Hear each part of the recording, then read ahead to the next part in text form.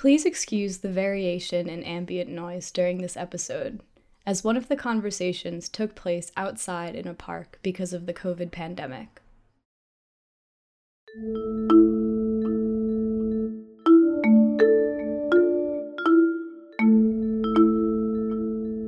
Welcome to What the Foster, a podcast dedicated to giving a voice to the voiceless.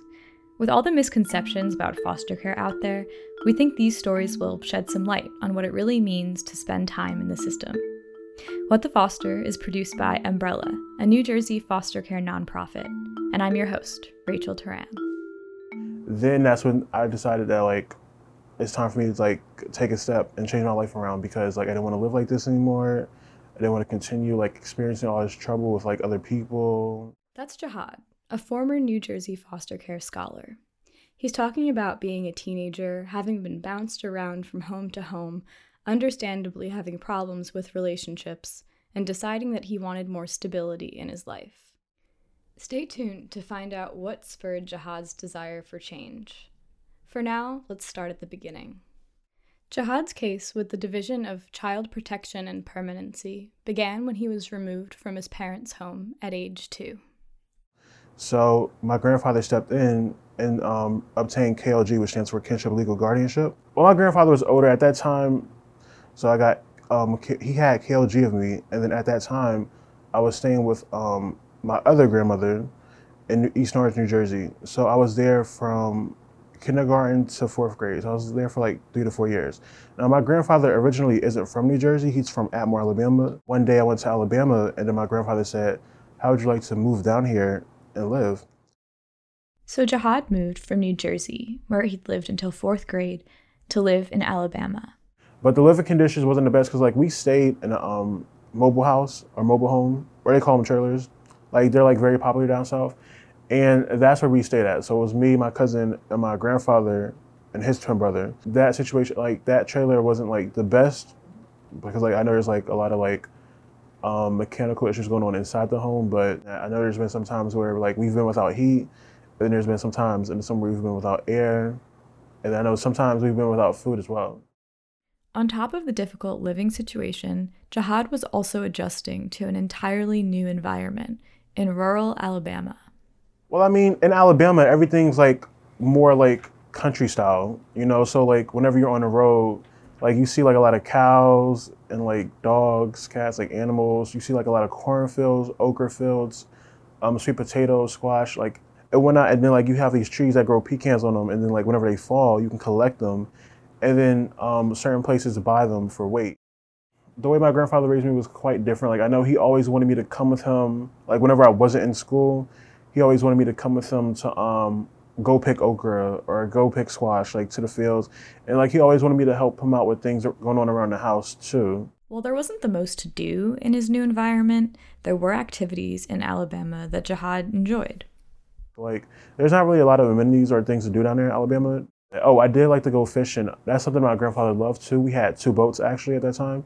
So we would go fishing in Pensacola, Florida. He would connect his boat, connect the trailer to the truck, and then we would drive it to Florida, and then we did go fishing. I would go out of town to Mobile, Alabama, to the Bel Air Mall, or Pensacola, Florida, to the Cordova Mall. Other than going out of town, really. But Jihad was having trouble in Alabama. Basically, when I was in Alabama, I was experiencing all types of problems in regards to my family down there and other kids down there. And I was experiencing challenges in school. So at that point, it just became so unbearable. This is understandable for someone who has been uprooted, lived in different locations, and not had the most stability. Even adolescents without externalizing behavioral problems before entering care are likely to develop behavioral challenges if they are moved, given the additional trauma that accompanies increased numbers of relocations. One study, which controlled for children's behavior at entry into foster care, found that children who'd been in multiple homes had between 36 and 63% greater risk of developing behavioral challenges than did children with more stability. I know I have certain family members down there too that I would talk to. They're not immediate family members, they're cousins and whatnot. And then so my cousins kind of knew what I was going through at that time with my grandfather. So then I know they would help me. And then also had neighbors too who noticed what was going on, because they knew my grandfather. Through Facebook, Jihad got in contact with his aunt and uncle, who were living in New Jersey at the time. So I met them via Facebook, and we were speaking for like a month or two. And then like I was speaking with them, and then they saw what was going on and how the living situation was, because like it wasn't the best. My Aunt Kathy and Uncle Sidney Howard, so they were the ones who helped me the most get me back up here to Jersey, along with my sister LaToya. So I think it was actually my sister LaToya's idea to help get me back up here. So, I was definitely grateful for that and appreciative that, she took the initiative to try to bring me back in. She was actually going to open up her house to let me come live there, but she already has like a lot of kids there anyway. So I know it probably would have been like challenging to like have a fifth boy there, because like she has like all boys. So Jihad ended up back in New Jersey. Now he had to adjust again to a new environment, and in particular, a new school system. Well, I know that I feel like the education up here is like, it's fast paced. Like it was a tough transition to like enrolling in high school here, and especially because New Jersey was trying to contact Alabama in regards to like some of my credits and stuff, like getting that transferred up here. An Atlantic article from 2014 says that children in foster care move schools at least once or twice a year, with kids often moving more than 15 times during the course of their time in the system. On top of adjusting to a new school, Jihad had new parent figures in his aunt and uncle, and they did things differently than his grandfather had. When I was living in Alabama, I had like no type of structure. Like I didn't have like people telling me like what to do or like when to eat or be home by this time or whatnot. But when I got back to New Jersey, my Aunt Kathy and Uncle Sidney set the limits and they put structure into place. I didn't finish out freshman year at my Aunt and Uncle Sidney's house. I was kind of like disobedient and whatnot and get into trouble at school. So during the month of May was when I transitioned from their house to a foster home. And I was 15 at the time. And this is like right at the end of my freshman year in high school. Leaving their home began Jihad's flurry of movement from home to home in New Jersey. I kind of felt like abandoned, neglected, like some of my family members, or that my parents couldn't take me, and like my immediate family members that weren't interested in taking me in and help provide for me. So, I mean, to be honest, like years ago, that kind of did hurt. Like back when I was like 15 and 14 and younger, I used to always like find myself like, I don't know, feeling like very depressed, almost like borderline depressed about not being able to with my parents and whatnot. So my first foster home, not counting my aunt and uncle, but my first foster home was in Newark, New Jersey.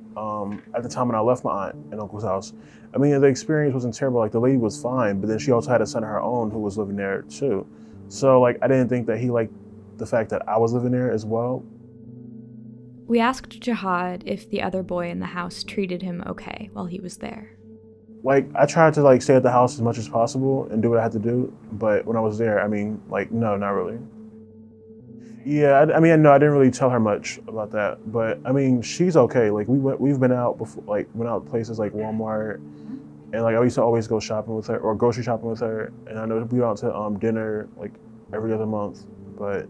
And then when I was there, I mean, it wasn't the best, like, no, that actually wasn't, like, a great situation because, like, the neighborhood was in and the people I was surrounded by, like, it wasn't the best for me. Jihad was in the foster home for 2 months before he moved again. And then after I left the foster home, then I went to a higher level of care, as they would call it, a program under Children's Aid and Family Services called Underwood Treatment Home. And what that was, it was a lady and her husband who lived inside the house. And, like, it was a program, but it was, like, built in the form of a house because like they tried to make it as like homey as possible. So Jihad moved to what he refers to as a higher level of care, in this case a residential group home. The Family First Prevention Services Act of 2018 places an emphasis on family foster homes, like the kind that Jihad was in before this placement, and limits the use of group homes. According to childwelfare.gov, placement in a group or residential care facility should only be considered once community-based services have been proven ineffective. So things that end up working out over there, and then what happened was things started to change drastically. Like I went to this place, so it's called an RTC, which stands for Residential Treatment Center. It was called Carrier Clinic, and that's actually over here in Belmead. So it's like somewhere near here. And I was there from September 9th of 2016 to August 17th of 2017. I was there for 11 months. Then that's when I decided that like it's time for me to like take a step and change my life around because like I didn't want to live like this anymore. I didn't want to continue like experiencing all this trouble with like other people. According to their website, Carrier Clinic is a behavioral health facility. They have addiction programs, behavioral health programs, and more.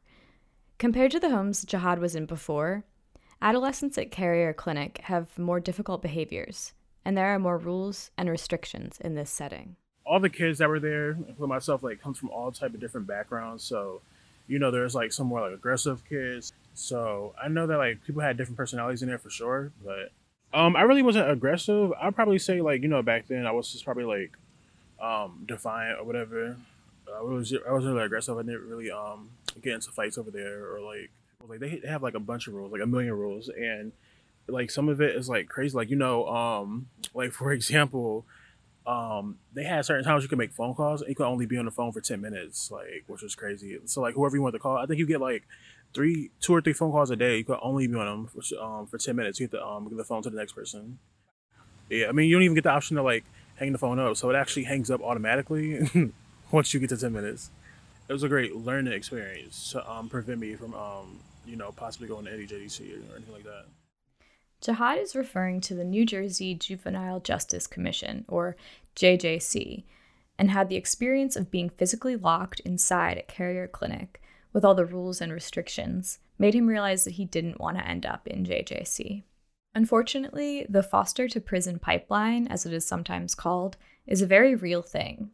According to the Juvenile Law Center, about 90% of youth who are moved more than 5 times will enter the justice system. My life did a complete 360 after leaving Carrier Clinic, and things definitely weren't the same. That's when I went to the place called St. Peter's Orphanage. Even though there is an overall shift away from group homes, for some youth, positive changes have occurred in these settings. I'll have to say that St. Peter's Orphanage is actually one of the best steps, one of the best things that has happened to me while I was growing up, because when I was there, I worked with a lot of the direct care staff on a lot of different things like self-sufficiency and even more like independent living skills like cooking, saving, budgeting, and stuff like that. Like I think I was 16 at the time when I went to St. Peter's, and within like 5 months of me being there, I actually got a job.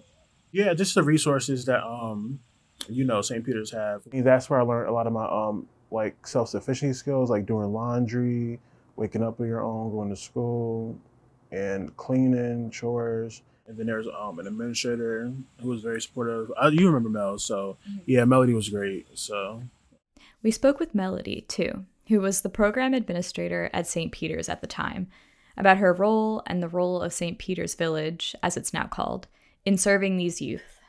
Our ratio for staffing is 4-1. So we have 1 staff for every 4 kids, which really gives individualized treatment and care. We also have 2 therapists that are here Monday through Friday, but available 24/7 to the children. It's like as soon as you come in here, or it's just always been a welcoming atmosphere, like from the floor staff to the chef and then to the therapist and everyone else who works here. And then while I was there, I was able to like work on personal problems such as like mental health and things like that, and receive clinical services from a therapist at St. Peter's. Like we spoke about things that are going on in my life and with my family, and then like and come up with goals and ways to like alleviate the stress and hurt, and then try to like fix it. Not fix it, but like try to cope with it. Beyond focusing directly on healing mental health, St. Peter's also focused on art as a means of healing. Jihad was a part of the band. Yes, I was. And they had the opportunity to go to Florida.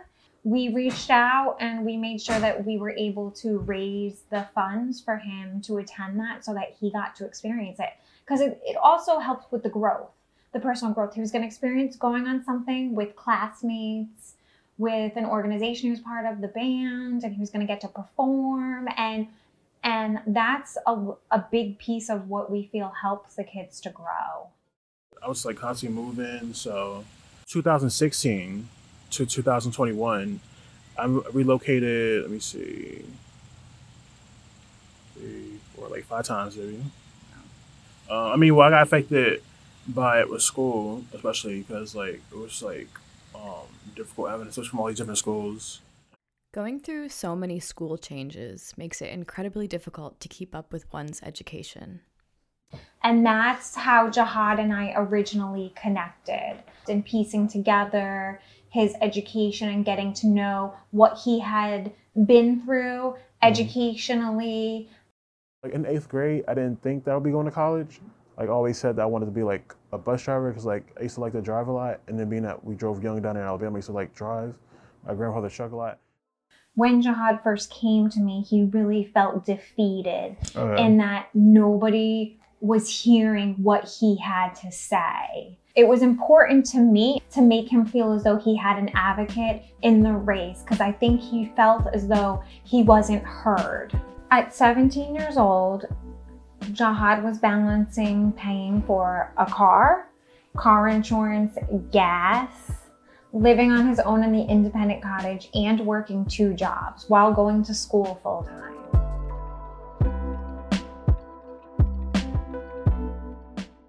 After first meeting Jihad over 2 years ago, we were able to meet up again recently and chat about where he is in life today. My career goals have actually changed since then. So I'm actually majoring in education right now, and I'm looking at becoming a teacher. Maybe English. I was actually considering English. So, I mean, I like writing. We also discussed coping skills for when he, like everyone, gets stressed. I mean, yeah, so self-care I really do. It's like I really actually go out to the mall sometimes and out to the movies, and I like to go ice skating sometimes too. So I do stuff like that. But his family also remains incredibly important to him. So I actually see both sides of my family. So I see my mother's side of the family and I see my father's side of the family. I mean, I really talk to all my sisters. Like I try to keep in contact with like all my siblings. Actually, I have 4 sisters and 3 brothers. So I definitely lost touch with them for a few years when I went to Alabama. And then I mean, like one of them I didn't even meet until 2016. So didn't even know about him until I came back up here. My older sister Shantae, like, you know, she's amazing. Like, she's very supportive. And, you know, I can always like go to her and talk to her about things. My second older sister, Latoya, like, you know, she's like very busy. So sometimes we go a while without catching up. But I'll see her like every now and then at like events and whatnot. And then Naja, my third older sister, like we talk often too sometimes. And sometimes I like go over there and see her. So both my older sisters have 4 kids each. I'll go and visit them every now and then, like whenever I'm free. Yeah, I mean, yeah, I do see them. So my parents aren't together anymore, but I do see them. Okay. Yeah, I mean, it's tricky, but I mean, it's fine. So I think I actually speak to my mother more than I speak to my father. So my mother lives in New York and my father lives in East Orange, New Jersey. Right now, on top of school, Jihad is working as a direct support professional for adults with disabilities. I go to work Sunday through Wednesday, and then when I'm not at work, I'm either at home or at school. You know, you just go to the house and, you know, you just sit with them, watch TV with them, help them cook, like help them with basic life skills like cleaning, cooking, laundry, and stuff like that. I enjoy working with people and I'm compassionate. Especially with these people that have disabilities. Having patience and like being able to help somebody, you have to like really take like more time to really work with them and help them with things. Jihad also has his own apartment now, a space that's his, where he gets to make his own rules. It really is nice having your own space, I'll tell you. You know, after like a long day of work or school, I mean, I just come home and relax, do schoolwork, you know, watch, not live with people. I mean, you know, I lived with people before, but it's just nice, you know, just do your own thing. I do like being alone. I wouldn't say I love it because like after a while, like I do want to be around somebody, but yeah, it's nice being alone. So we asked Jihad what advice he might give to others going through things similar to what he experienced. I mean, really, I've learned that like no matter what situation you're in, like try to make the best of it and like always be grateful for what's going on, because like I know there's like other kids out there who are struggling, and there was other kids out there struggling more than me, but I know things could always be worse and whatnot. So really, it's just like try to be grateful for what you have and try to live in the moment. And then like if you do have problems going on or like if you need support, then I would say to like but like reach out to, you know, whatever family member you have, if you have any family members. And if not, then I would say like reach out to someone like a social worker or some like, I don't know, like a person from somewhere that could help you. Thank you so much for listening to another episode of What the Foster, where we try to bring light to experiences that often go unnoticed. You can find out more information about Embrella's many services and programs for resource families and youth in care at embrella.org. That's EMBRELLA.org. Or find us on Facebook, Instagram, and TikTok at embrella.nj. Our vision is a future where all youth and families thrive in safe, stable, and nurturing homes.